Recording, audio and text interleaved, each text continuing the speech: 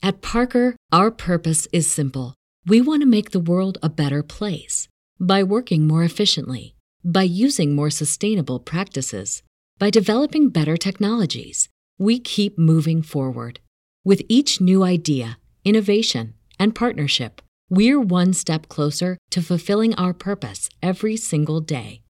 To find out more, visit parker.com/purpose.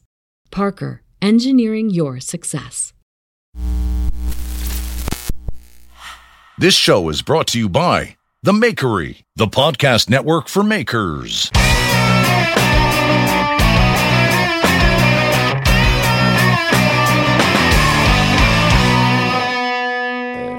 You ready? I'm ready. Let's do it. Guys. Oh, sorry. Are you one more time? Are you ready? Yes. Guys, welcome to the Full Blast Podcast. I'm Jeff Fader. Guess who's here? Nick Rossi, the ultimate. Before we talk to Nick, we're going to take care of a little bit of business. I want to thank my sponsors for supporting the show. If it wasn't for them, I couldn't do the show.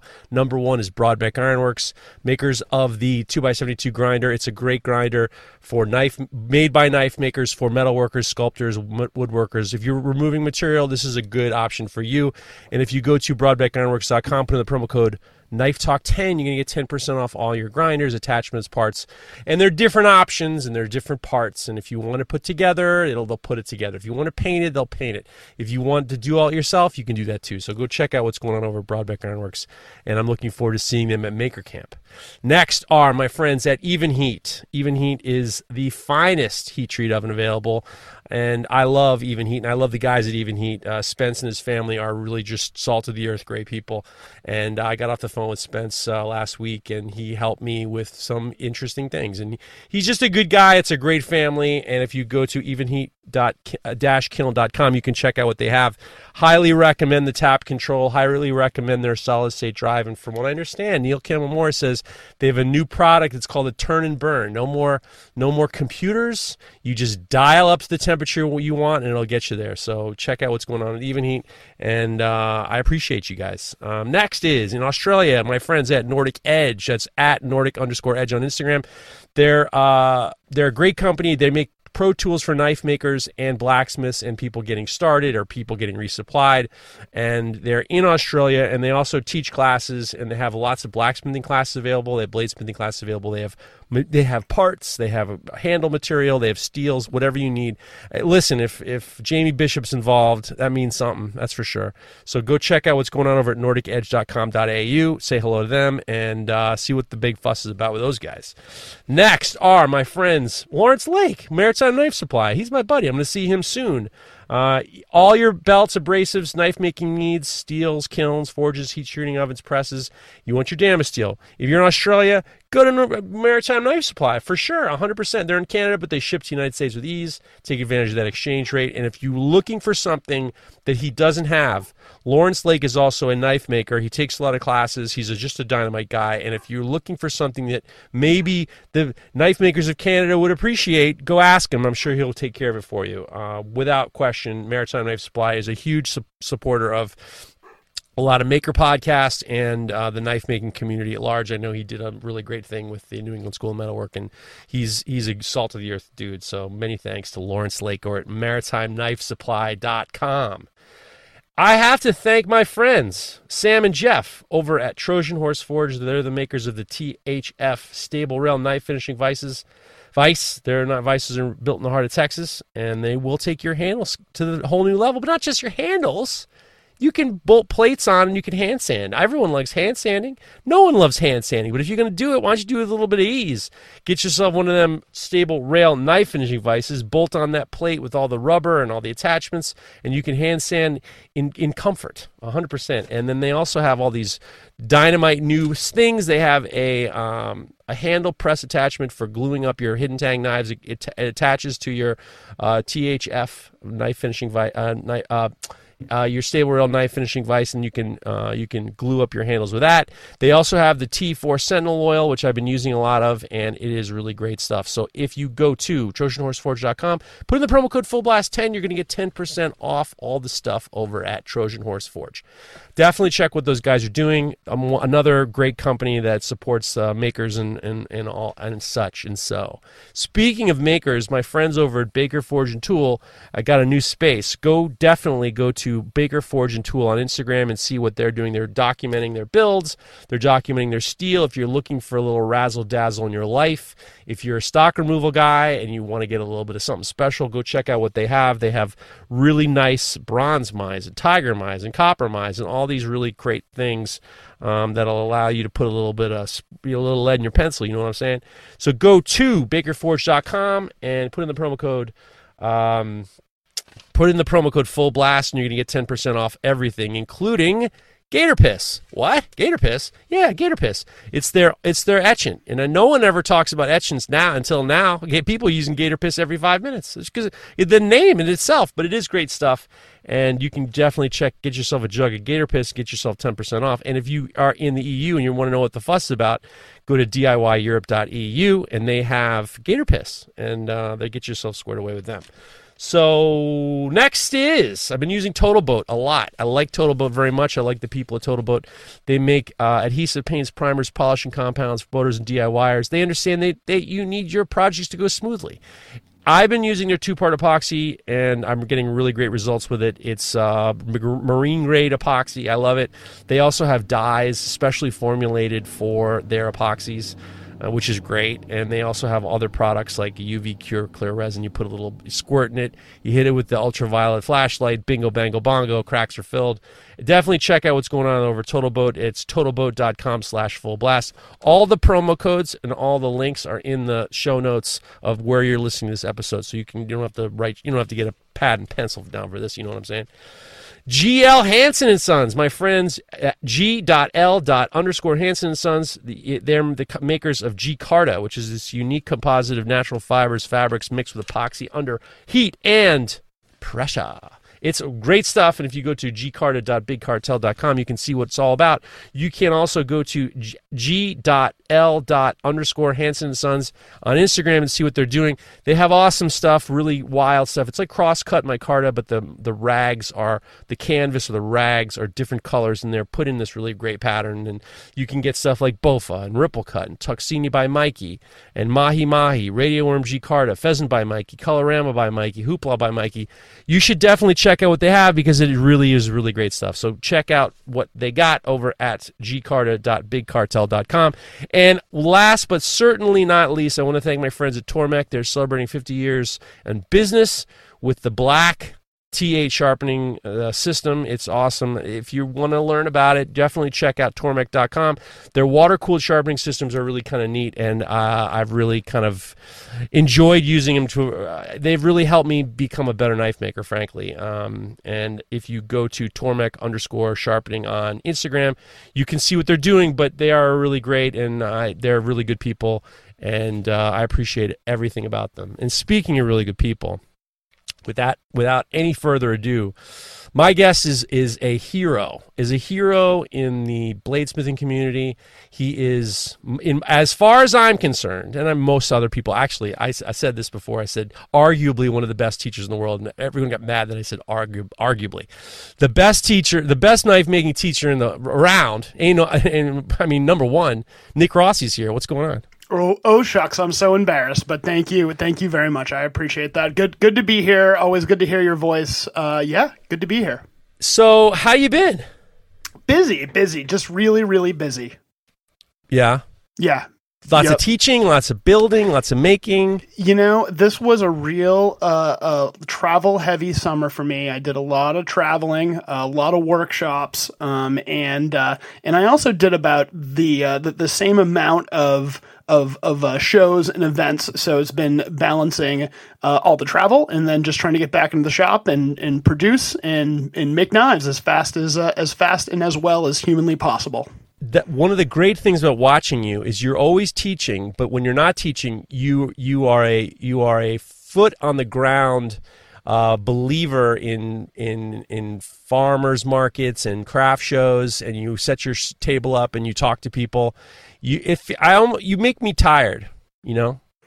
Yeah, I gotta tell you, I'm pretty tired myself. So yeah, I mean, it's great. It's totally great. It's really invigorating. It's great to get in front of people. And, for me, my favorite customers are customers that don't necessarily know that they want a custom knife. And maybe I might be their first exposure to custom knife making in general. And I think we kind of forget that there are people out there like that. Like, we kind of see custom knife making as like this huge thing, and it's really like a niche of a niche. So I just love getting in front of people that have like never seen this work before and talking them into buying a kitchen knife and putting it to use. But your experience, you have a different experience than a lot of people don't know about it. If you listen to the first time you were on here, your first real experience in knife making started when you were selling knives at a small knife shop in Maine.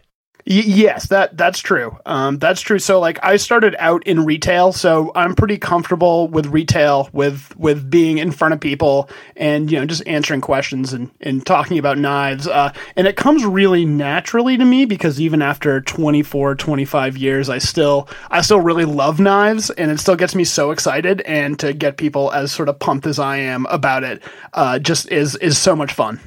When I talk to a lot of knife makers and sculptors and makers in general, I often think back to how their previous jobs or their previous interests inform their decision making and attitude now. I know for me, my days in sculpture or my days working in metal shops has informed how I think of how I work now. I can't help but think that your time in front of people and explaining things to them, you must have enjoyed retail to a certain degree. Yeah, and mostly I enjoy talking about knives, but I also enjoy hearing about knives, and that sort of experience, hearing about people that literally have different types of boning knives, fillet knives, chef knives in their hands, literally 10 to 12 hours a day. That's really where the best feedback comes from. So yeah. It's hearing that feedback as well as talking about it that was the most valuable part of that experience. But you're bringing it back. So like when you go to one of these crafts fairs, you're kicking into old Nick Rossi, from behind the bench, you're behind the desk at that knife shop you were working at, and yeah, you almost like slip right in like an old, you're very comfortable in that mode. It really is pretty comfortable. It's pretty easy at this point, and also that kind of helped me getting a job in the industry at such a young age. I mean, I was 15 when I got hired there. Like I had to apply for a work permit for an underage person to work there, and having, like a lot of people will tell you never make your hobbies your profession. And knives have always been a job for me. They've always been a way for me to make money to that point. And it hasn't really diminished my enthusiasm for it. So, each person, may vary, but that really like has not been the case for me, like turning your hobbies and your passion into a full-time job. See, I think that that's an incredible point, but a lot of it's lost on people because, especially now, like you're saying, knife making is this niche upon a niche, which is true. A lot of people get to the point where they'll find it, maybe they'll take a class, maybe they'll watch a YouTube video, maybe they'll noodle around, and then they'll find this enjoyment.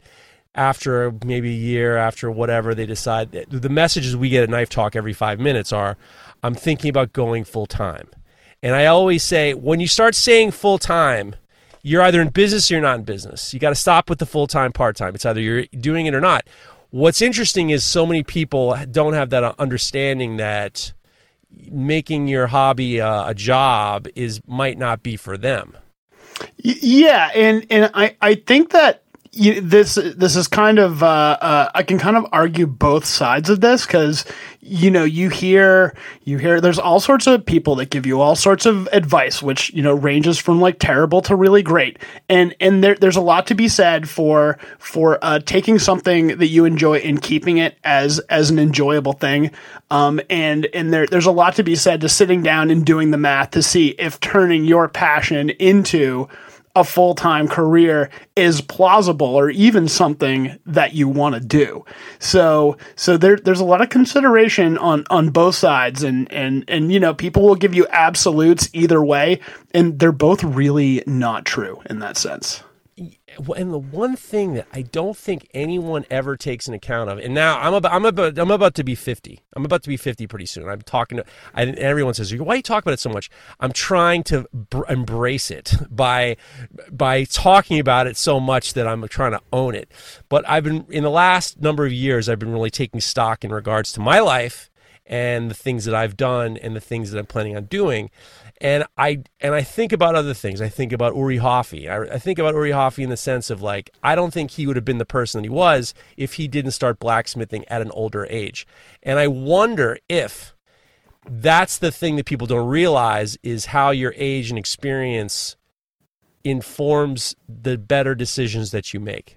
Oh, surely. I mean, I am also grappling with being 100% a middle-aged person at this point. I'm now into my 40s, and that definitely affects your perspective. Especially, I've been in this for a long time.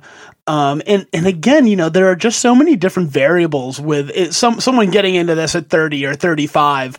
They also have the benefit of this being a world full of information and tools. So I don't know if I would discourage someone finding this later in life to really like make a go of it, because it's a very different environment now than it was when I got started. So it's a lot easier in a lot of ways and a lot harder in other ways. But at the same time, I think it's also intention. Like my intention originally was, I was working at a couple of different metal shops. I was at the Center for Metal Arts for a long time, and then we left. I left on mediocre terms. I went to another metal shop in my town. I had a very small daughter, and I was a fabricator for a number of years. And then I ended up leaving. A friend of mine, this was, I was miserable. A friend of mine offered me a job as a construction worker, as a carpenter. And then I was there for a while, and then I was unceremoniously laid off just because he didn't realize how to do W-2s and stuff like that. And all of a sudden, I got to the point where my wife had said, "Listen, we need someone to help. I mean, you can help. You can still make sculpture. I had galleries. I know how to make sculpture. I know how to do this stuff. And we still need some help with, our daughter." So in the beginning stage, it was just like trying to hustle. Did more teaching on the side, did a little this and all that.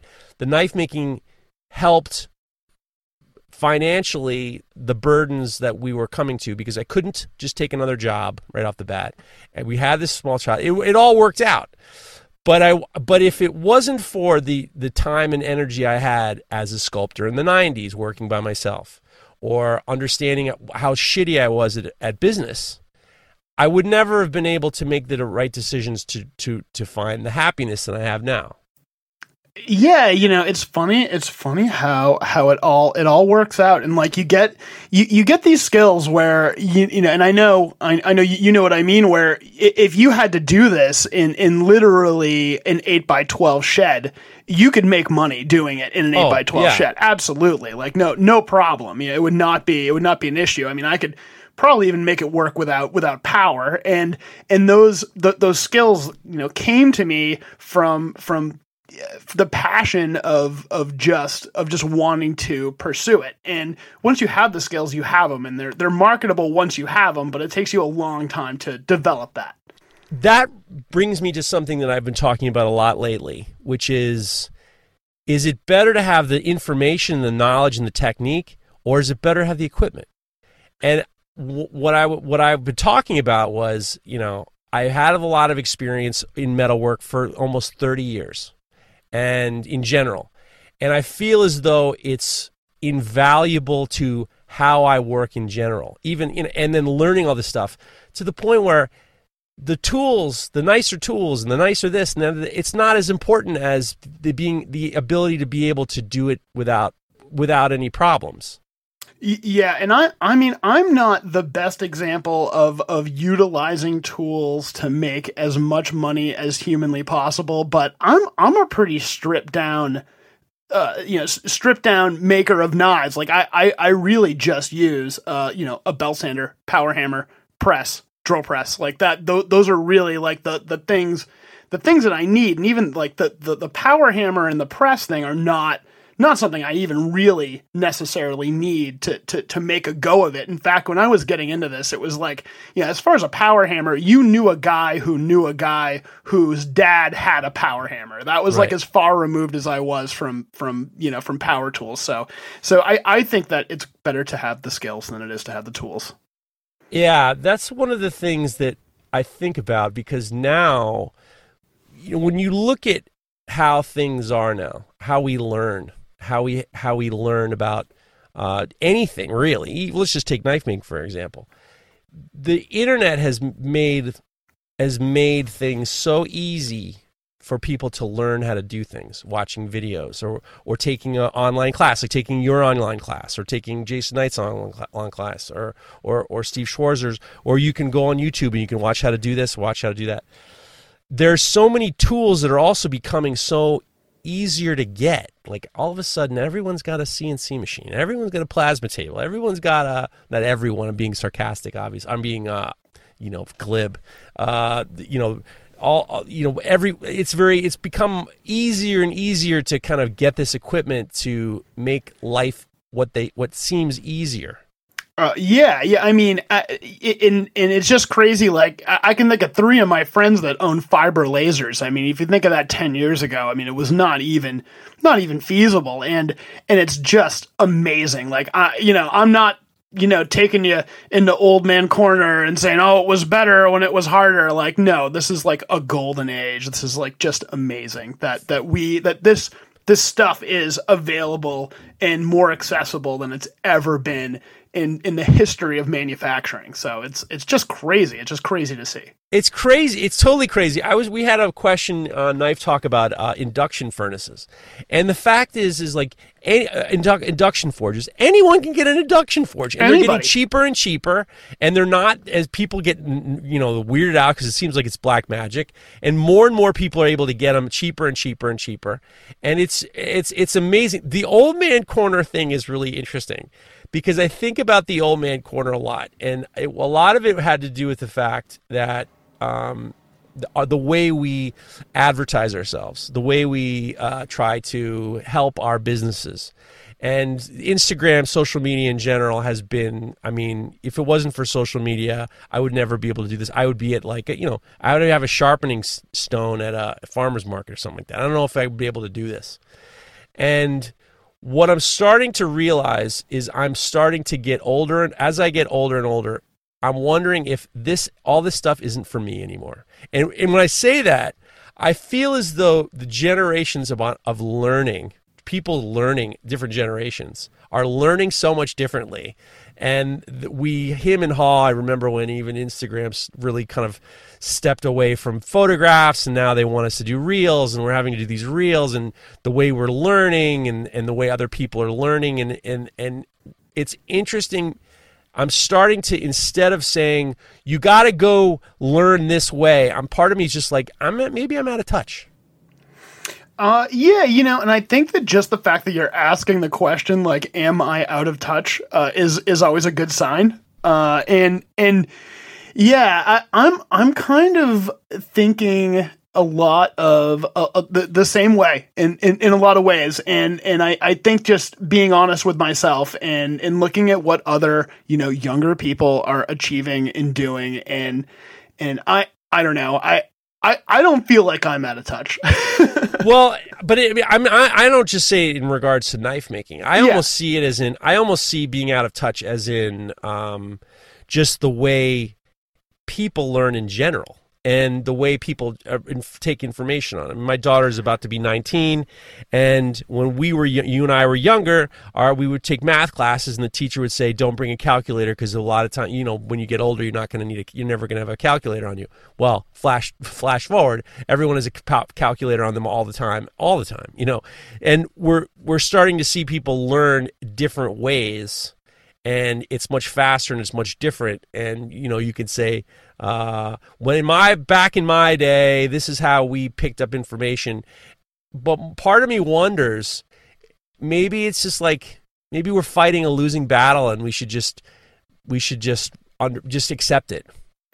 Yeah, I don't know. I feel like the way that people learn has changed, but it hasn't in a lot of ways. And I guess I teach a lot of in-person workshops, and it's the same techniques that have worked really for the last I'd say 50 years of blacksmithing education that still work the same way today.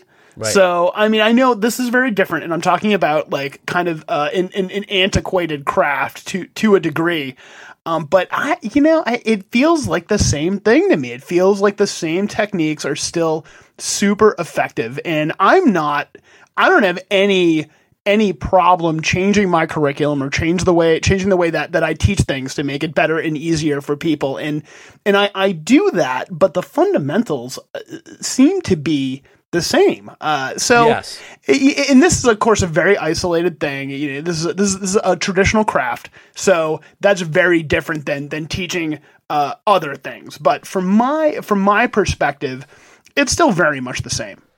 I guess I mean the delivery system of education. Oh yeah. I totally agree with you. I'd say that that the delivery system has completely changed. It's completely accessible where it was not so accessible. But I only find that as an improvement. I only see that as just reaching more people. So I'm very encouraged by that.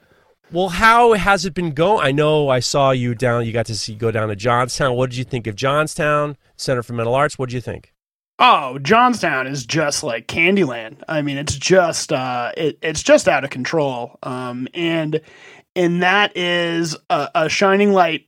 Someone that has vision that is real. We're talking about Pat Quinn, who's right. Running the thing there. Someone who has vision, someone who has the technical ability, someone that really cares about the future of the craft, really just making it happen. And if you can just go there to take a class, even if it's just a 3-day intro class, just to be a part of it, it is well worth your time and energy. It is absolutely amazing. I've talked to Pat a lot. I've had him on a lot. I've known Pat for a long time, and one of the things that is interesting is Pat is very he's very steeped in fundamentals. He's very steeped in curriculum. He's very steeped and very serious about teaching. But at the same time, when I talk to him, he also says, I also have to be aware that there are new places opening up left and right. New people are teaching in the garage, or new people, and he's trying to figure out ways in which to listen to what people are interested in and give them the curriculum that will get them close to what they want. I had a really good conversation with him, and he was telling me that he's working on new curriculum specifically for things that people want to do. Like he was just a forging class, not a knife making class, but a forging class for knife makers, where they learn how to move metal that might help them later, to answer the questions that they have all the time. He's going to be teaching a class for instructors, how to become an instructor. He's got a lot of ideas that I feel as though he's got a finger on the pulse of what people want, and he wants to give these classes in a very serious format.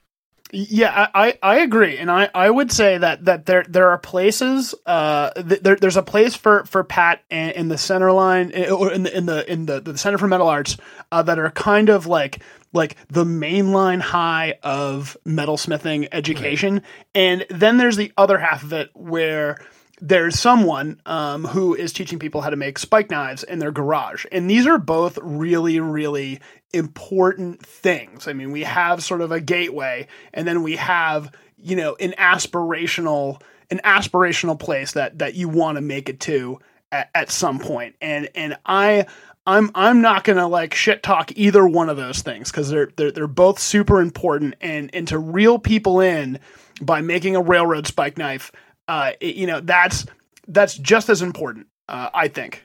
It's funny that you mentioned that, because when I got involved with teaching, it was like over 10 years ago. And when I was helping a friend of mine open up a school, and he was saying, what kind of classes do you want? I said, you got to give people something that kicks the door in for them. And I always felt very strongly that, you got to put some pop in some of your classes, because some people it's hard to sell a class on how to make J-hooks. I'm sorry. I mean, sometimes that is just the case, and you got to give somebody, people can't spend their time a whole weekend away from their family and come home with some hook. Sometimes it's just like, it's not enough. Yeah. And I used to really be that way, where I was like, well, before you even consider a knife, you need to take a beginner blacksmithing class, and you need to spend some time working on these fundamentals before you take that next step. And I've really like softened on that, quite a bit. It's more important to get people excited. And right. if that means, kind of like walking them through a project where maybe it's above their skill level, and making something that they can be really excited and really proud of, that's super motivating in a lot of ways. And I would rather see someone want to do more of it. Even if that involves like taking a knife class. And, every knife class, like anyone who's taken a class with me knows that I'm like, well, if you really like this forging thing, you need to take a beginner blacksmithing class. Like the biggest mistake of my career was not starting with a beginner blacksmithing class. But you're here and we're doing this. And if you think it's fun, then I would go back and work on these fundamentals. And I find that to be much more inclusive and exciting for people. Well, so tell me, this past year, tell me about the teaching and the in-student, meeting new people, and you had I would imagine you had old students and you had new students. Give me a synopsis on how you feel the workshops have been going. Oh, I have to say that they've been very, very encouraging. Every workshop has been a great mix of really cool human beings, and it's less of like, 45-year-old guys with goatees, like who don't crack a smile, you get sometimes you get worried about these guys, like, are you having fun? They look at you like, I'm having the best time of my life, and I love these guys. Don't get me wrong. No, I know what you're saying. If you are one of these, like, I want you come take a class. It's been a totally different demographic of people from literally every walk of life, and people that don't even don't have no idea what they're doing getting into this workshop. And those are my favorite students to have, that just thought it'd be a good idea and they thought knives were cool. So I've been getting a lot of those students, and that is just so fun. That's really, really fun. There was a niece and uncle who go to this Center for Mental Arts. And they go every few months, and they meet. One of them lives in the Midwest. The other one lives in New York. And they go to the Center for Mental Arts to take a class. They don't want to become blacksmiths. They don't want to become bladesmiths. They come and bond by taking a class. And they've gone to like a few of them, and they're just, it's something that I've never seen before. It's like, we're coming down to Johnstown to do this class together. We just do it together, and you do get to meet some people with very interesting motivation. Totally agree. And I've really found that with both classes or in-person events, making the thing is great, but it's the hang time that you get with new people that you wouldn't otherwise meet, that are, you've got this bond and this goal that you're working together. And almost whatever you make is immaterial. It almost doesn't matter. And that time together and the bond that you forge, no pun intended, in that class is really important. And it's also what keeps people coming back. Like if they really like an instructor, they want to come back because they want to hang out with you, and they know that cool people take your classes, and they know it's going to be like a fun, invigorating experience. So when you figure out your year, I would imagine, because obviously, I know you have to figure out your year, and then I'm sure you have to try to help sell the class as well. How far in advance do you book all your classes? Do you think to yourself, I need a certain amount of months so I can work in the shop, or because you teach so much? I mean, you're all over the place. Well, I was, I got my Mastersmith last year, and I was like voluntold that I would be doing a few things. So that kind of like affected my last year quite a bit, but my 2024 is already completely booked. I am completely booked. I can do no more away from the shop stuff than I already have. So it is done. It's taken me a while to figure out the things that I want to do. And the things that make sense to me, that make sense to me, both like financially and personally. So I'm really feel as though I'm figuring that out now. So that must really kind of limit your time in the shop. So you are really kind of focused on what you're planning on doing. Yeah, I have to be spending more time in the shop. That's been the lesson that I've sort of figured out over the last couple of years. So you figure out your class schedule. How do you figure out your work schedule in the shop? Like, do you think that maybe I need to do some more culinary knives? Maybe I need to do some more hunting knives? I just like way overcommit, and then just in a mad rush, try and make as much stuff as humanly possible. And I'm trying to have a more reasonable workload. It's pretty crazy. But I have to say that it's really tough to know what people are going to want, especially with like the show season thing, right. Like the event I did a few weekends ago, the Common Ground Fair. Last year, culinary knives crushed. I sold out of every culinary knife that I had. And this year, if I had 20 hunting knives, I could have sold every one of them. And that's kind of like a frustrating thing where, you just never really know. So I just kind of do my best to have a little bit of everything and just do the best I can. When you overcommit and you go crazy and you're going, that's in my old business. My business partner now, he and I used to run a restaurant, and the restaurant used to overbook the restaurant. They'd overbook the seating, and then they'd throw in a party, and we would call to say, "Why are you doing? We don't have enough room." And they would say, "Make the mess. Take care of it. Make the mess." So we always, when you overcommit and you're like wild and you have ridiculous deadlines, it's called making the mess in this shop. So we embrace making the mess. I like it, and you know what? It's the way to get fast and good. Like that's the way. I mean, it's under pressure. That's just the only way to get fast and good. I learned, I'm glad you said that, because I was at two shops. I was at the Center for Metal Arts, and I was at this other fabrication shop in my town. The fabrication shop was a fast-paced, we were doing jobs for union projects.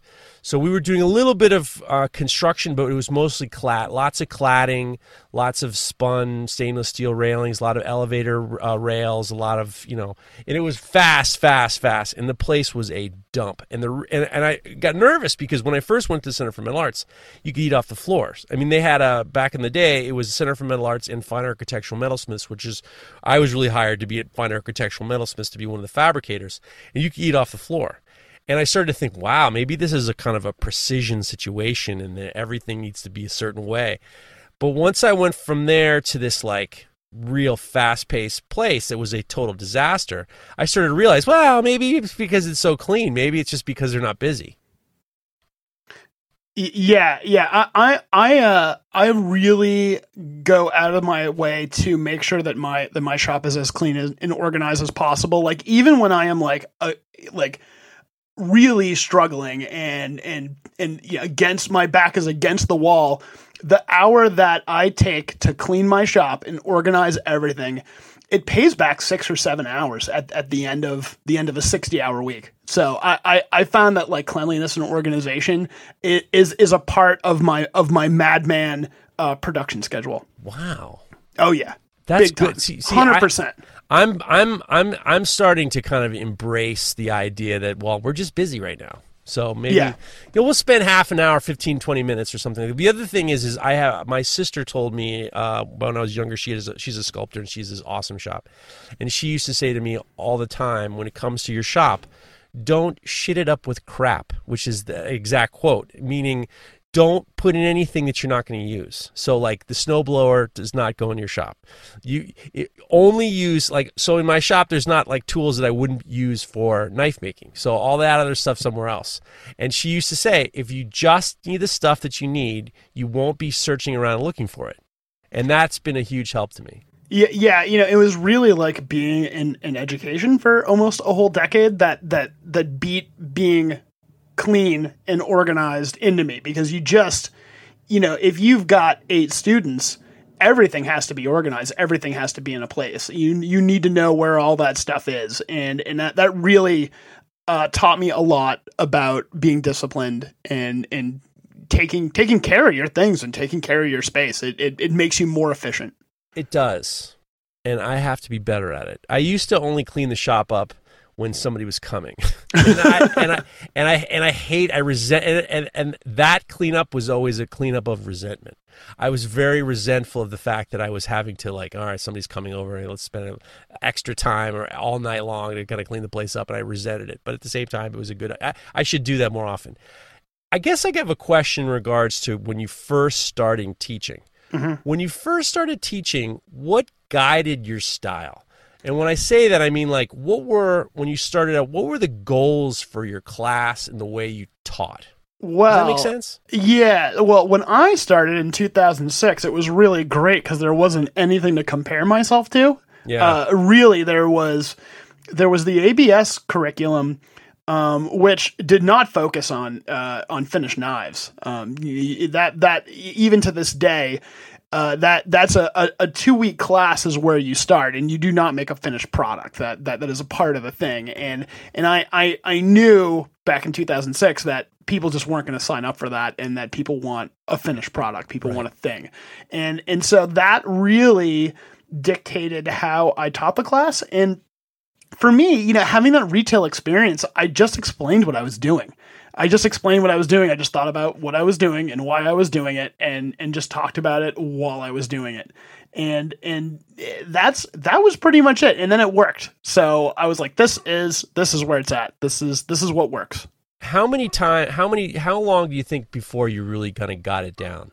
Because teaching is a learning experience. It's also, you're learning how to, what your goals are for, you want to make sure everyone's on time. You don't want it to be, the last thing you want is to run 4 hours over when they say we're closing the shop down at 5. You don't want to be there at 9. Yeah, and the timing thing is something that I'm still working on. And I've gotten pretty good at it to where every class finishes up a full 45 minutes before we're supposed to start cleaning up at the end of it, and that's taken the most time. Just planning and having that be a relaxing experience on the last day.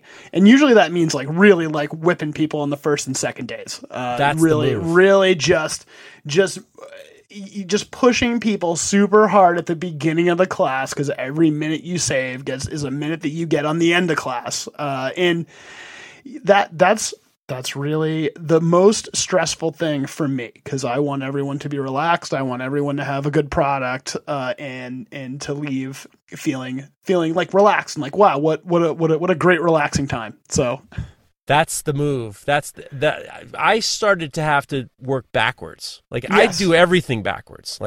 Even if I have to catch an airplane, I work backwards. What time am I going to have to be at the thing? And then it gets me to what time I need to leave the house. And that is exactly true.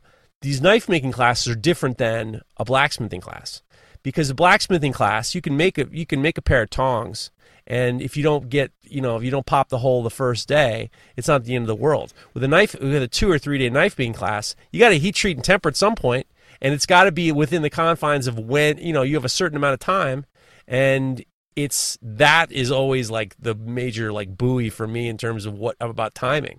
Yeah, and I do a lot of beginner to seasoned beginner classes because that's what I really like, and that's also what fills. That's what people sign up for, and it's really different when you do like an intermediate class, because if you're an intermediate knife maker, I could like really give a shit if you have a finished product at the end of a 5-day class. If you're an intermediate, you should be able to finish that knife, or you do not belong in an intermediate class. Right. So those make it a little bit easier. It's more of an exploratory technique based thing as opposed to like a product based thing. So those are a little less stressful. But again, it's the beginner classes that people want to take. And I don't know, I feel like the instructors that get away from teaching beginner classes, like, are they really true instructors? I don't know. That's my little hot take there. P.S. If you're not, Nick, one of the great things about you on Facebook is that you're slightly subversive, which I appreciate. Thanks. You take some shots. You take shots, and boy, you get people talking. People talking. Yeah, I'm not scared. I'm not scared. I always that's the one thing about a lot of knife makers, but you're very good at like highlighting a hot take, and like, I see it more like in pitching in baseball when you're throwing some chin music. Chin music is like the batter's a little bit too close to the plate, so let's just zip it past his nose, and then he backs off a little bit. I've always appreciated your subversiveness. Well, I think it's important to think about your craft and like why you do this, and the things that make it interesting and the things that make it weird, and I think that it's important to take the time to think about that. Now, I know that this question might be like, who's your favorite child? And I know that we're not going to do that. Oh, great. But if you go to a class and you start to talk to the students and you kind of gauge everybody's ability, who's the one person that you're going to, or who's the type of student that you're just going to be like, I'm going to keep my eye on them and I'm going to make them, they're going to have a good time? So my favorite thing in life is to make people feel included, and to make people feel wanted, and to make people like feel like a part of the crowd. Right. So the person that I want to enfold within my wings is the person that is like a little nervous about taking a class like this and showing up and doing a hard thing and maybe embarrassing themselves in front of a huge group of people, which is a lot. This is a lot emotionally for people to show up to a class where you don't know anyone, and you're going to be doing stuff wrong. You, by nature, you're going to be failing in front of a big group of people. And God, like, if you've got the guts to do that, you have my full respect. And if you are a little nervous about that, you are my student. I want you in that class. So those are the type of students that I want right there. That's the way I always go. And then we talk a little bit, and then if I can tell someone says, I've never done this before, I'm like, I got you. And every so often I'll go up to them and I'll just say, I got you. Don't worry. You got this. I got you. And that's the person that I want to have the best time. Always. The person with the least amount of experience to me is always my favorite person to kind of like, I'm 100% with you. That's why I asked it, because I thought to myself, I'm just like, you want that person. I know Pat would say to me, he's like, well, this person's never done it before. I was like, I got him. Don't worry. I'm going to get them across the finish line. They're going to have a great time. Yeah, I love them. Yeah, I absolutely love them. And I say, I don't care if it kills you. I don't care if it kills me. We're going to have a good time. No, not really, but Well, I mean, here's the hard part is how do you get more people to in-person learning? That's really the question, because, I understand, like I've taken classes, I've paid for classes, I've taken time off to go to classes. It's hard for me. It's a little bit easier now that my daughter's in college, but at the same time, it's hard for people to kind of make that commitment to travel and to get a hotel, and how are you going to get there? And then what about the budget for food? And is this something that's going to be valuable to me as a person? Or it's hard to do it. But such a huge proponent of what you do and the New England School of Metalwork and the Center for Metal Arts, and it's hard. It's hard to get people to come to classes. Yes, it really is. Especially, with the economy the way it is, like your dollar just doesn't go quite as far as it used to, and it is a huge expense and a huge time away from friends and family. And I would implore you that if you can possibly do in-person workshops or in-person events, you should, because it really is valuable and worth your time. But it's difficult. It's a lot. I also think it's people's intentions. You have different types of people going to these classes with different intentions. You have some people, let's just say knife making classes. Some people who are knife makers who want to be better. There are black people or people who just like it as a hobby, and they're not interested in it as a profession. And then once in a while you get a guy who I got as a Father's Day gift. I got a class, and I don't even know what the hell I'm doing here, but I'm gonna have a good time. So to me, it's always the intention of the person coming down. Now, a lot of knife making classes, you're gonna get people who want to be professional knife makers. I remember when Pat took over the Center for Metal Arts, I went to take. He had Aaron Wilburn come to do a Damascus class, and I'd always want to meet Aaron, and I also wanted to support Pat when he made the transition over there. And I took the class, and I got so much out of. And I wasn't really making Damascus wasn't really on my radar, but at the same time, I thought, well, this is good for me. It's good to meet these guys, but it's also something that I've never done before, and I should learn it.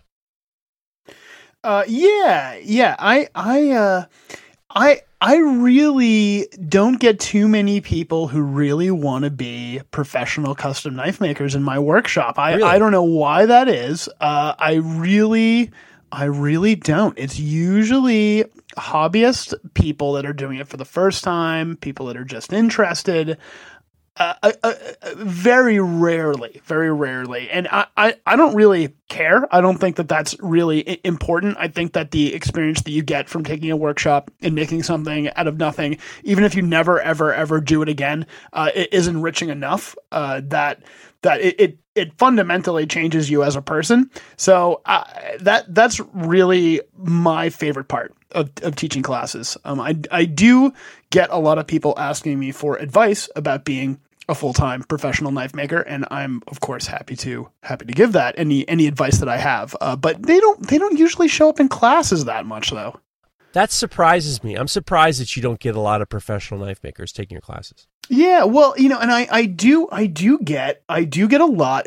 Like I said, I do mostly beginner classes. Because that's what people want to take. And a lot of people that are professional knife makers or who see themselves as potential professional knife makers, they kind of feel like they might be beyond that.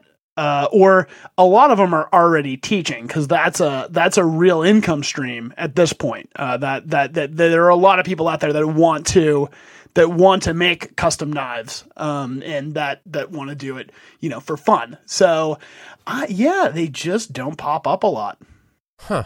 That's surprising to me, because your reputation really does precede you, and now that you're a master bladesmith, I would think that it becomes, you really are this sage that will impart some, good stuff on people. Because maybe it's just because I'm on Knife Talk that I get like a lot of Knife Talk guys. Yeah, but yeah, they're not, and a lot of like intermediate to intermediate advanced knife makers, they're not really the best students. Like, you kind of have to fight through everything that they've learned up to that point to get them to start listening to you. So, you can't, if someone knows everything, you can't teach them anything. That's the tricky part. And I remember when I teach some of the class, one particular workshop, I'll always say to the guys who've done it before, I'll say, fight your urges to whip through this.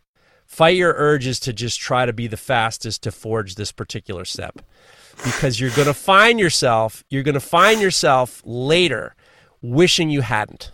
And it's like, it's almost like the car stops, and it's like dad is told, stop the car, we have to talk, stop the car, we got a problem. And because it's like the eyes open up, like, I want to be the guy who is in first. I want to be the guy who knocks out the thing the fastest. And to fight that urge is it's impossible. You know? You there? Did I lose you? Can you hear me? Yes, I can. Oh, sorry about that. Yeah, the number one thing that will hold you back in a workshop is paying attention to what other people are doing and worrying about other people being ahead of you or being behind you, and that is really what is going to prevent you from fully enjoying the class. And I started my career thinking that there was only a few ways to do things. And that was really, again, a huge mistake. Once I just started submitting to the process, like you're saying, not bullying through this thing. Oh, well, I already know how to do this. I'm just going to bull through it, and really taking the time to try new techniques. Like, this is where I actually became more and more proficient. It's hard, and the fact remains, and I've said this a million times. Learning how to forge, or using these industrial equipment at a recreational level and learning it, like you said, 50 years. I think 50 years is generous. I think probably 50, 60 years, probably closer to 75 years before people really started to do forging as a hobby. You know, let's say 100. Let's say 100. Let's say maybe 100 years ago, that's when people started to do this as a hobby, a recreational hobby. You know, you could take a look at the way anvils are, especially in the United States, and you can see that the reason why one of the more common anvils around here is the London pattern anvil that's around 150 pounds. And the reason why is because someone can move it on a farm. You know, you can move it without equipment. A 150-pound anvil isn't as helpful to a professional blacksmith as like a 700-pound anvil. So it's very clear that there was this certain part of life where, or a certain part of time where there was this connection to creating a non-professional blacksmith so they could DIY it on their farms. Yeah, and that definitely has affected sort of how us Americans see the craft, and that is how most of us were exposed to it. So yeah, that's a part of the language that we're dealing with here. I wonder how they all learned. All these guys on farms who had to shoe their horses. Because I see people shoeing horses now, and I've talked to guys like Riley Kirkpatrick and like professional horseshoers who forge their own horseshoes. And the horseshoe game, the professional horseshoe game, the horseshoe forgers, this is a very, very complex thing to forge. I think people for too long have been like, you know, looking down on farriers in general. I wonder how those guys all learned, like the guys on the farms learned how to do it. And it's kind of interesting because we still have pockets of agriculture of agriculture culture here in Maine that are pretty isolated, and it's been interesting to see on the fair circuit, especially the Windsor Maine Fair that I do. We have blacksmiths that are completely homegrown, of people that have learned this pre YouTube and, you know, through books. And also it's just figuring it out. Yeah. It's just figuring it out and just screwing up and changing that. So that's really pretty interesting to see people that have learned this completely organically and watching them work and seeing how differently they work or how similarly we work, because, you know, we both are just regular people with arms on the sides of our body, and like there's only so many efficient ways to figure stuff out, and you will at some point figure out an efficient way to do it if left alone for long enough. So what if you were to like think back to the classes that you've taught, what are the ones that I need to teach more of this? This is what really kind of gets me fired up, because you do teach a lot of different styles of classes.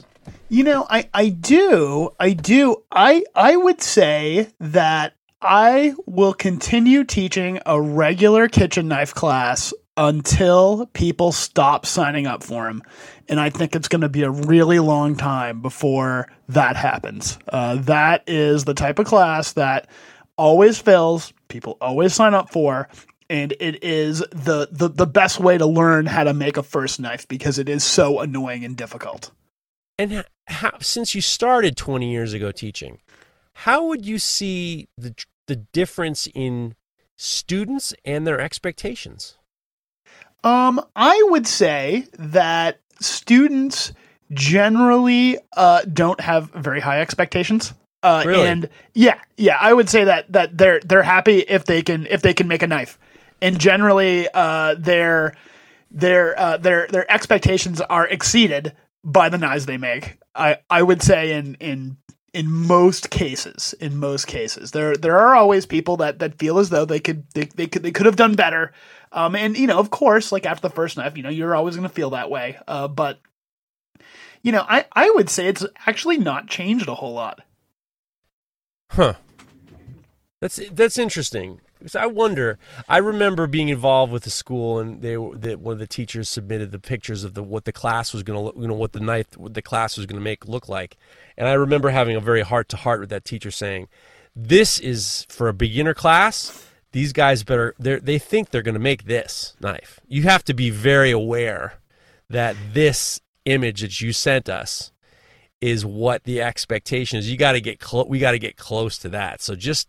And what are you talking about? Like, wow, people's expectations, you go into some of these knife classes and some of these guys, I remember saying, I want to make a Bowie knife. Well, we're doing small hunting knives. We're not doing Bowie knives. Well, yeah, but there was all this like managing expectations.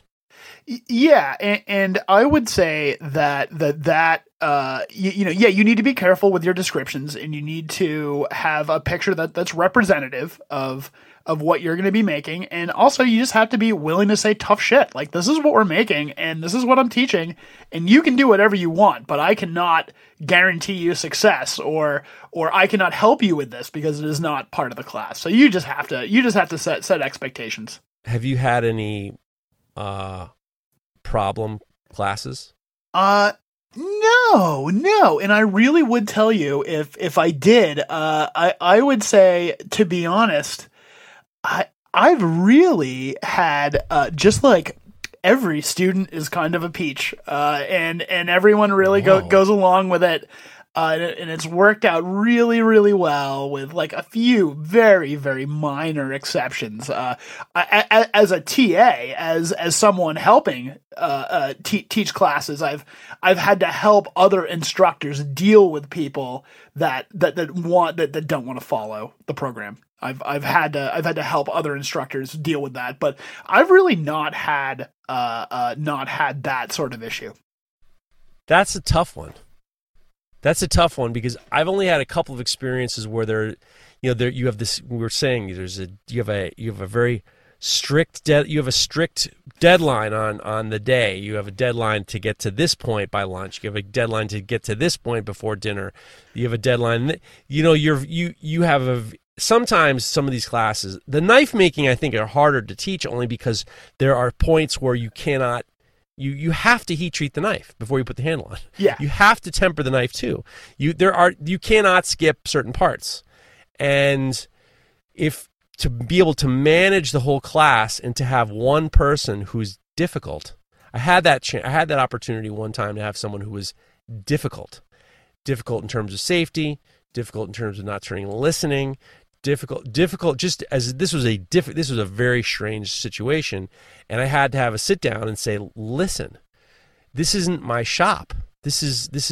We go by the rules of the shop, and this is what we have to do. And I felt as though there's a very good opportunity that this person who is being difficult was going to screw up the whole class.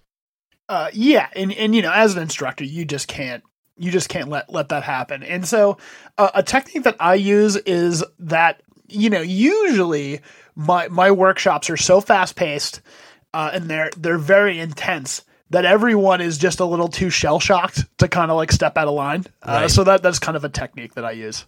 Just keep them busy. Oh, keep them busy. Yeah. You don't want anyone like standing around or doing anything like that, because then, people start thinking. I need an update. Yeah. Last time we talked, you were thinking about doing a class for juvenile delinquents. Oh, yeah. it was a class. We were joking around about it, ninja stars and bally songs and switchblades and not brass knuckles.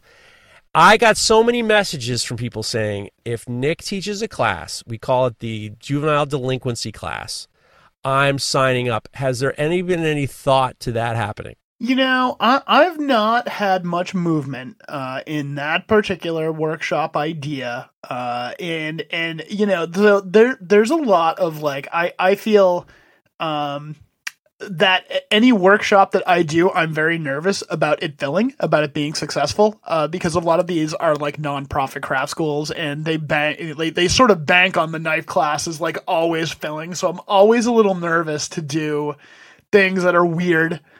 Things that are a little outside the norm. So I've not scheduled that necessarily, although I'm hoping, and I have to start offering some small classes out of my workshop in 2024. It's kind of getting to that point where people won't leave me alone about it, and it's getting to the point where I'm just going to have to do it. So you may see that class idea, pop up. You just let me know, and I will help you fill that class. Because I remember you said, we'll smoke cigarettes and eat pizza too, and that was very much along the lines of this. All of a sudden, people are saying, I'm ready to take the Nick Rossi juvenile delinquents class. I'm like, all right, well, just got to talk to him. I have nothing to do with it. Yeah, that'll be great. We'll wear motorcycle boots and roll up the cigarette packs in our sleeves. Whatever. Awesome. Yeah, whatever. That'll be cool. Yeah, that would be super cool. Yeah. Here's a question I have for you in regards to, this is a little bit off the topic, but in the vein of, I want your opinion. What do you think the difference is between influence and inspiration? Oh, shit. Influence and inspiration. What's the difference? Well, not difference, but you don't have to see, I don't need exact answers. I hear people say, I was inspired. And I've used both those words interchangeably. But I wonder, is there a difference or not? If you need a second, I'll help you. This is a tough one. I mean, I think that they are different, but I would hope to do, as far as my goals, I would hope to do both at the same time. Yes. Well, I think about it based on when I was. Well, I took some the definitions. So and I think about it, and it might be my fault. It might be my fault because when I think of what art is, I always think of contemporary art. I never really think of I think of contemporary art. It's a very snobby thing. I think of sculpture. I think of contemporary art and sculpture. That's art. That's my own problem. So when I used to go to galleries and I would show my slides, back in the day when we didn't have a phone, the gallerist would say to me, "Who are your influences?" And I would say Giacometti, and I'd say Brancusi and Keith Haring. My influences weren't exact. I wasn't trying to make what they do, but they influence a lot of style decisions that I've made over time. I can feel it. Even like something that's not I'm not a painter really, but Keith Haring to me was an inspiration, because I would be inspired by the vibrancy of his work and his control of contrast, his control of composition, and just the vibrancy of his work and the pop of it all. So, but I didn't make work like him. And so the definitions that I've been finding lately is inspiration is the process of being mentally stimulated to do or feel something, especially something creative. And influence is the capacity to have an effect on character, development, or behavior of someone or something else, or affect itself.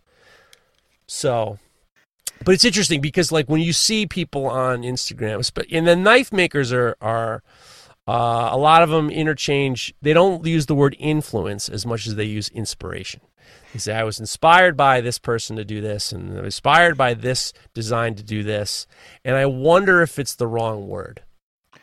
Well, a lot of, those words have a lot of baggage, Right. especially influencer on the internet now. Yeah. Like it has a negative connotation. Real douchebag. That you're someone that's really out for self-aggrandization and not trying to inspire people. And I think that certainly in the knife world, there are people that are influencers, and certainly people that are, inspirational. Yeah. I don't know.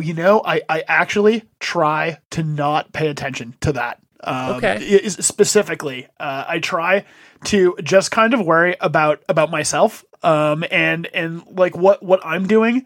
In fact, like, I don't know. I tend to get all bent out of shape if I spend too much time, like worrying about like what other people are doing on the internet. I wasn't trying to, cause a problem. What is interesting because that word influencer has become such a douchebag. If you met someone and say, "What do you do for a living?" I say, "I'm an influencer." You don't say it out loud. You might mumble it, or you might in your mind you'd be like, "Fucking influencer! Oh, he's an influencer." Yeah. But the fact remains is back in the day, I would think about who my influences were, and then I can see the roots of their influence on the design decisions that I've had. And I feel as though sometimes people use the word inspiration to make it seem as though they're being extra creative without crediting the person that they're taking ideas from. Oh yeah, absolutely. And that's a fine line. That's a really fine line. I hope to not find myself on the wrong side of that line. That's a really tough thing. And I prefer to ignore it for the most part. I'm with you. Yeah. I'm with you. Yeah. It's hard. It's fun. Once again, my age is dictating a lot of my decisions. And for me, blacksmithing has become, so I started to do metalwork when I was 18. I was a steel sculptor in college.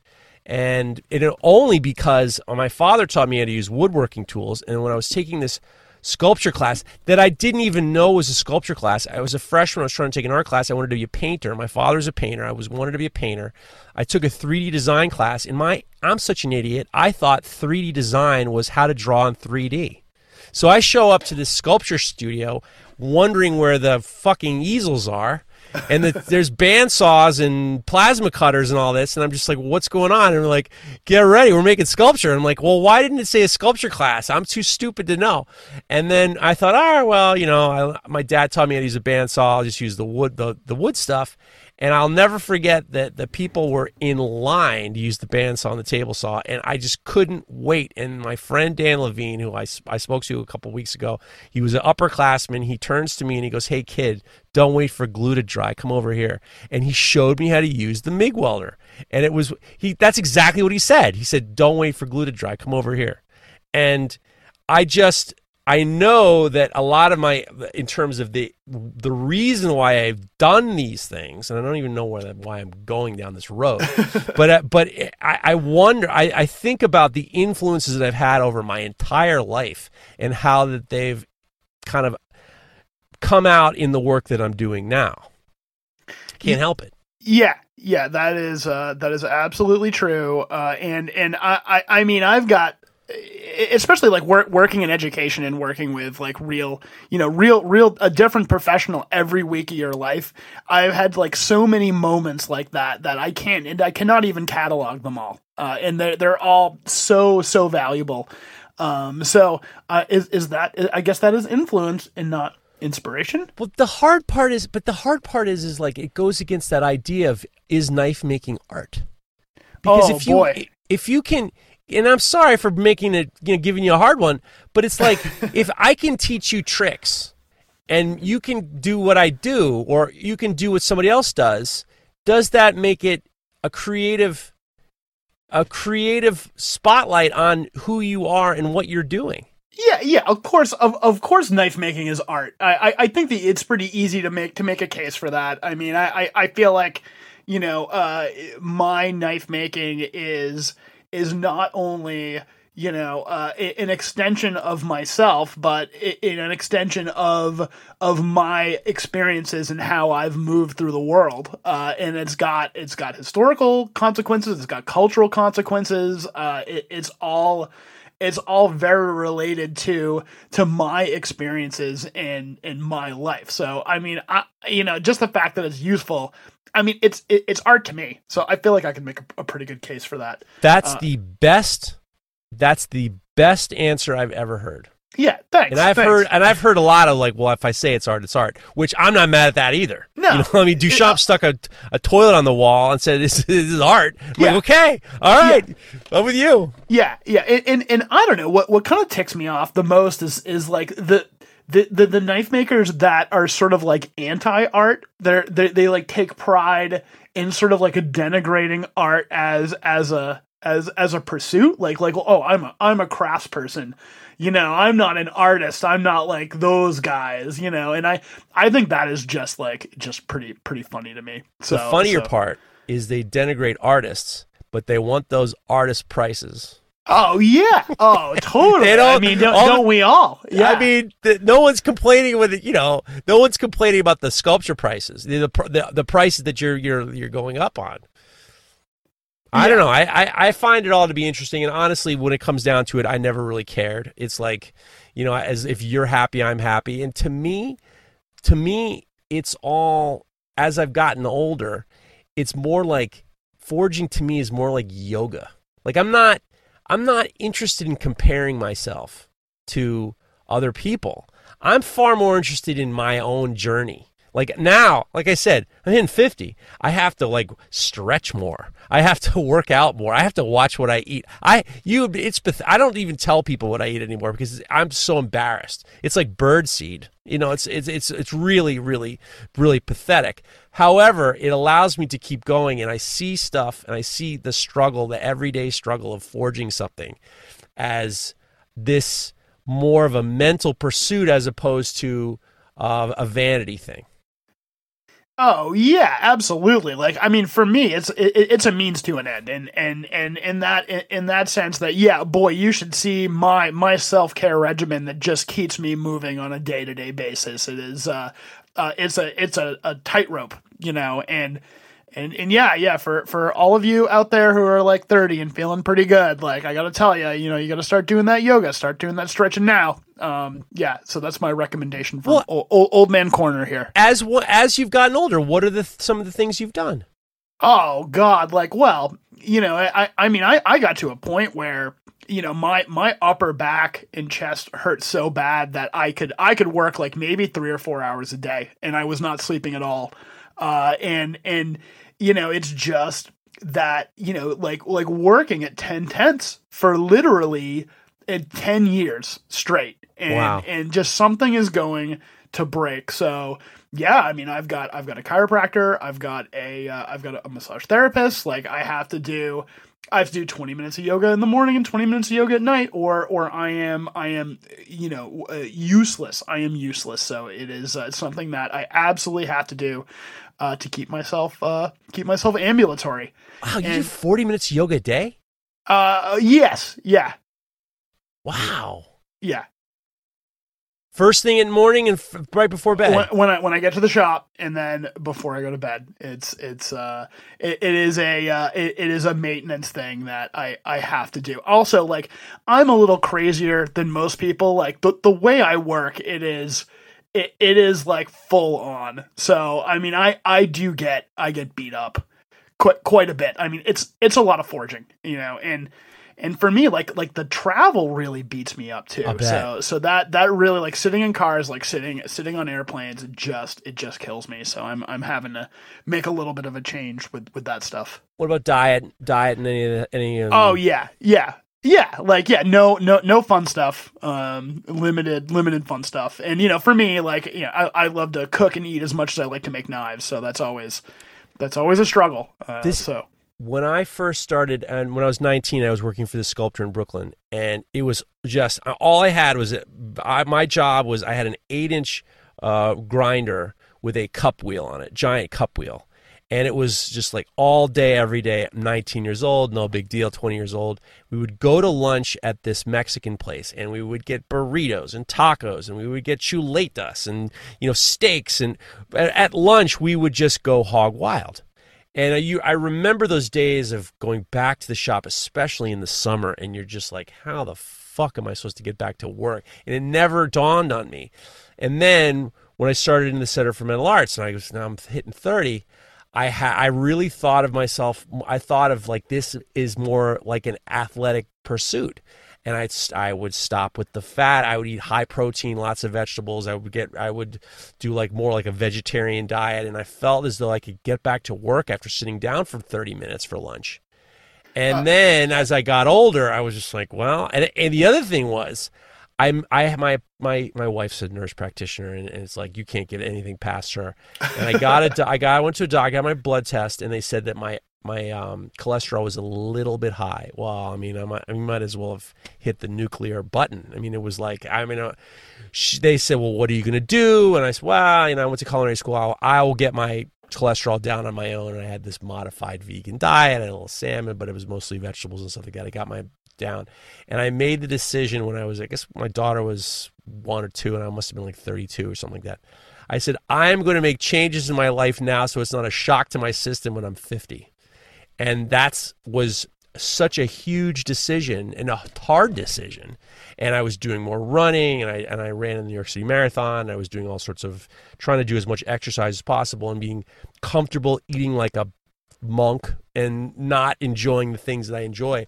And now I feel as though I've been doing Peloton and exercise, and we don't drink during the week. I went for a couple of years of just not drinking at all, and now I only have a couple drinks on the weekends. It's pathetic. Horrible. And it's like, and then I was the point where I was like, well, everything started to affect me, and then maybe I'm drinking too much coffee, and cut that out. There was one point where I was drinking too much seltzer water. Now I feel as though I'm ready to kind of go into my 50s feeling this is the best I've ever felt. And I don't have back problems, knock on wood. I don't have any problems. I don't do enough yoga. I do some stretching, but I do about 30 minutes of Peloton a day. Nice. And I changed my diet. But Yeah. you talk about that and people think you're crazy. Yeah. Well, you're going to have to deal with it at some point, probably, unless you're some sort of physical, like anomaly. It's going to happen. It's going to happen to you. But it comes down to also with forging in general, knife making and blacksmithing and all these things, even athletics. There's this strange mindset that people just assume you're going to be good without putting the work in. Like you're naturally gifted at something. And that people don't understand that everything takes so much time. Even if you're being naturally good at something, it almost isn't even as virtuous as working hard enough to get good. Oh yeah, absolutely. Like natural talent. I don't know. Also, it's so rare in forging that people just take to something so quickly and easily that I don't even count it as like a thing. It does not even really exist in my mind, except for situations that are so rare they're not even worth mentioning. All right. So what else is going on? What else is going on with you? Is there anything you want to talk about, or? Well, I did lots of in-person events this summer. I did a bunch of hammer-ins, and I thought it was like kind of interesting to see the not quite as robust of an interest in-person events as I've seen in the past. And I've seen varying levels of success depending on the event, and varying levels of enthusiasm and excitement. So that's been kind of an interesting thing. And I think it's a little weird because you have certain events that share certain things like right now, like Renfest and like cons are really, really popular. Like people show up to these and they spend money. And I would like to see like that sort of excitement extend towards like hammer-ins and stuff like that. And I know that a lot of these traditional events, a lot of these sort of storied old school events that have done very well are seeing less interest, less involvement. And I've just been kind of thinking about maybe like why that is. I have thoughts on this. Oh, lay it on me. Well, number one, about 6 years ago, my friend Cliff Dufton and John Ariani and Jesse Savage and Carrie Savage, we asked to have a booth at the Maker Fair in Queens. And I thought, all right, if we could just, because we would do hammer-ins at John's place and we'd have a good time, and they're going to, let's do it in front of some people. And we would, they would have bring a press, and they were forging all lights under the press and making a big production, and we were doing all this stuff. And what happened was it was very social media strong. Like there was a lot of social media events to it. And then how Maker Camp started, which is coming up this week, and actually when this comes out, where I'm actually driving up to Maker Camp. It was a lot of people who had a heavy social media presence. And I think that same could be said for Blade Show. Go to these things and they post a lot, and it makes it seem as though it's bigger than it actually is. Agreed. And I like Maker Camp. We were the first guys to be in there, but it's like, and I love it, and I'm going this year, but it's not like going to the Sphere in Las Vegas. You know what I'm saying? Yeah. It's like you have a lot of people who are meeting each other, and maybe they've known each other on Instagram, and it's a great event, and people are having a good time, and they have a lot of great things. But it's kind of like Woodstock a little bit. I mean, it's a little bit like I understand there's a lot of interest, and people are flying now. This year, people are flying from all over the place because of what they've seen and what they've done, and it feels as though these events that do very well are highly influenced. Influencers get in there and then they really kind of jazz it up. Yeah, that's really like what makes it a thing, and that's what gets people excited about it.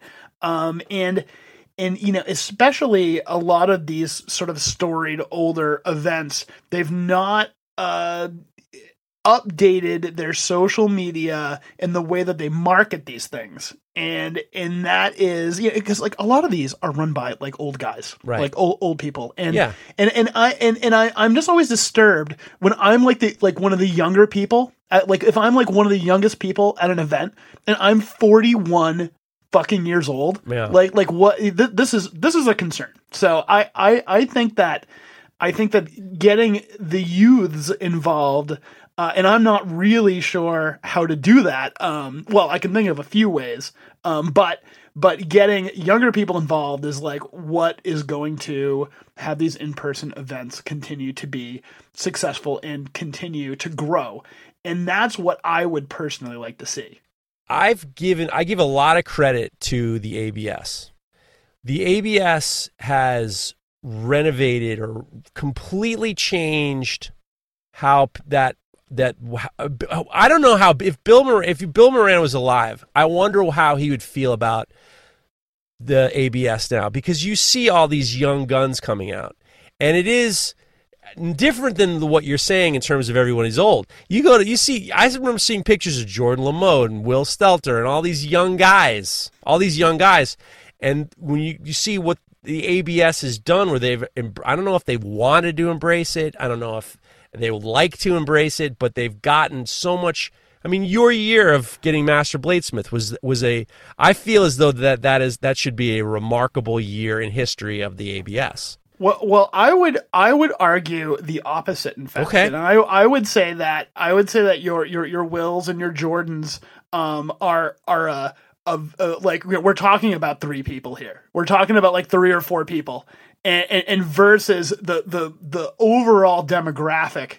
I do not think that it is necessarily welcoming towards young people, and by not welcoming, I mean literally not being very welcoming. This happens to me a lot. Like so I've like sometimes I've got like purple hair or something like that. Right. Sometimes I got something going on, and the way I'm treated before people figure out that I'm actually like supposed to be a demonstrator is kind of like telling. Like you'll get a lot of like old codgers that will just stand there and stare at you.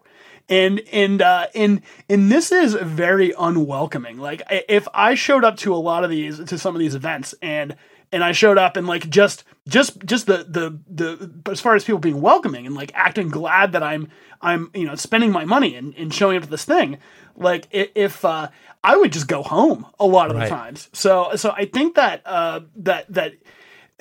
that a lot of attendees could really just work better on being nice and being welcoming. And I know that this used to be sort of like a gatekeeping thing where you had to show up to these events and you kind of had to prove yourself as like worthy of knowledge. But let me tell you, those days are over. Like they're dead. So that's gone. The information's available on the internet without having to show up to these things. So, you should be thrilled that anyone is showing up to these events and wanting to be a part of it, which I think is the best way to learn. So they're very, very valuable, but they're not necessarily welcoming in that sense. But this is also an old story. I mean, blacksmithing was, before it was recreational, it was very, you had your master and you had the apprentice, and the secrets were very guarded. Yeah. And if you told the secrets, you were effectively making your job obsolete. So there was years and years and years of secrecy in terms of that.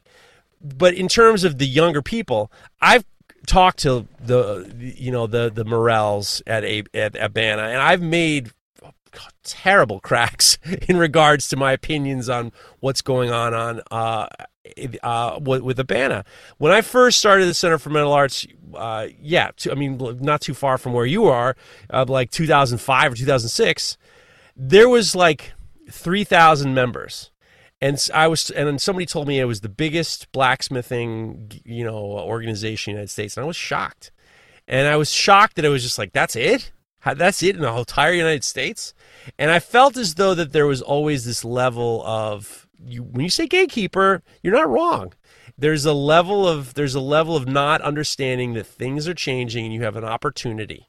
And when Instagram came on and social media came on, that was the most anyone on this planet, in terms of a society, in terms of a cultural phenomenon of seeing forging ever in the history of the world.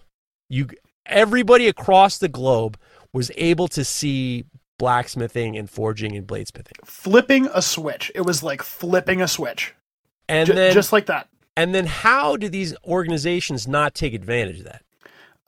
It's because that there are people out there who still truly believe that this whole internet thing is a fad, and it'll be over pretty soon. And it is, if you want your organization to die, like that's a pretty good way to look at it. I mean, I like I was saying in the beginning, I think that the delivery system for education is changing whether we like it or not. Yeah. And like the old guys that you're talking about, I think we're the old guys now.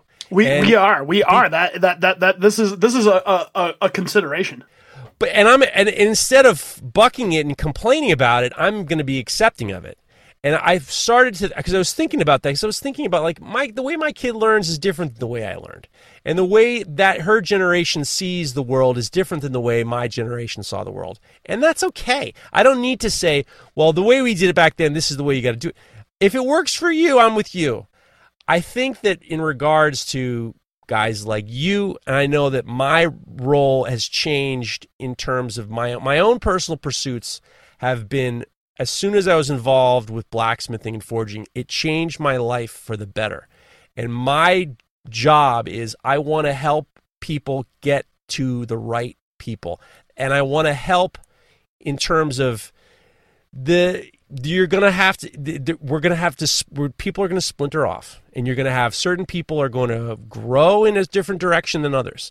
And you're going to have organizations and events like Maker Camp where you have a younger crowd going, and they want to trade stickers, and they want to watch forging, and they want to buy hammers, and they want to learn how to do this, and they want to ask questions. And you're going to have the guys who are going to look at you and they're going to be dismissive. I think that that's just the way it is. But if there are people like you out there who are willing to be as helpful as you are, two people who want to get better at what they're doing, then that's fine. Then that's great. But at the same time, we can't stop the wave, but maybe we can deflect a little bit of a stream to the people who want it. Yeah, absolutely. And I think that there's like so much interest and so much momentum here that it's going to do what it's going to do. And I see that as generally being a good thing. Me too. I'm optimistic, but at the same time, I don't need to stamp my feet and say that's not the way you do it anymore. No. And that took a long time. Yes. Yeah. I'm not so out of touch that I think that that's like a good idea. So I'm trying to keep my mind limber. I'm trying to you don't want to, it's really pretty sad if you try and be like cool like the young kids. But I think that I can I can kind of see where they're going with this whole thing. I was expecting a little bit of that subversive Facebook Nick Rossi. I thought you were going to hit me with a couple of hot takes that were like, shots across the bow, but you're not like that. I don't know. I mean, like, I don't know. I feel like saying that a lot of these events are like staffed by a bunch of like lame old guys. That's kind of a shot across the bow, is it not? No. Everyone already knows that. Everyone already knows that. I think I might have said on this podcast with Jesse was on, and I know that Abana listens because they're always sending me messages. I said something along the lines of, why don't you give your phone to your 13-year-old kid and knock it off and give it to your kid and let them run your Instagram account? Like do something different because it ain't working.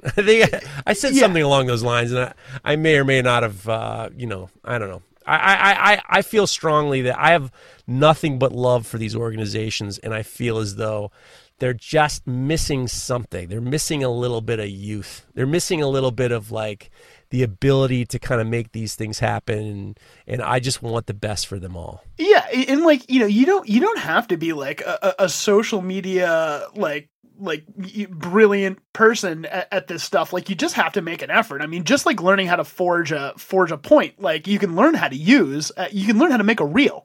Like it's a skill that can be acquired. It's not that hard, And so I think that is there's just not a lot of motivation to try new things and learn new things. So I think that's the biggest thing that's going to be in the way of a lot of these sort of classic organizations moving forward. Well, but at the same time, I think the takeaway is I think the generational growth is going to be better.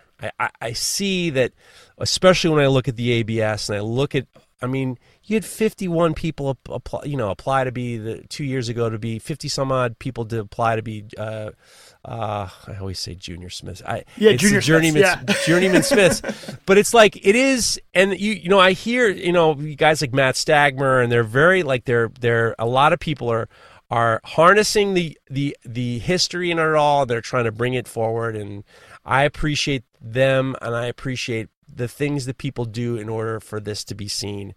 And I am very, very appreciative of all that you do, because it's very important to have extraordinary instructors like you helping to go forward. You got to keep doing the yoga. You got another 15 more years at least of doing yoga. At least. Yeah. Because we need you around for a lot longer. You're going to be a very important role in the next generation of forging. Well, I will be sure to be as limber as possible for all of you out there.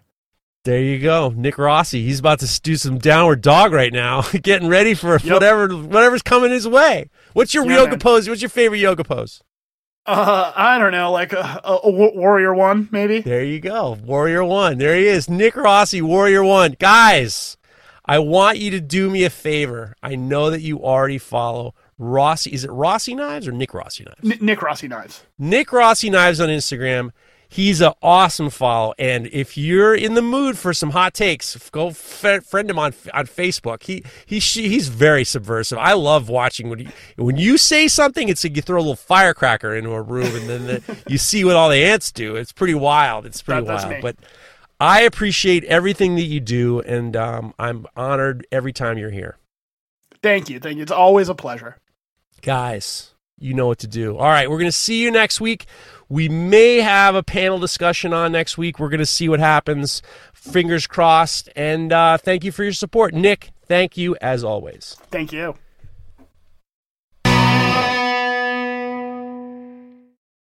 At Parker, our purpose is simple.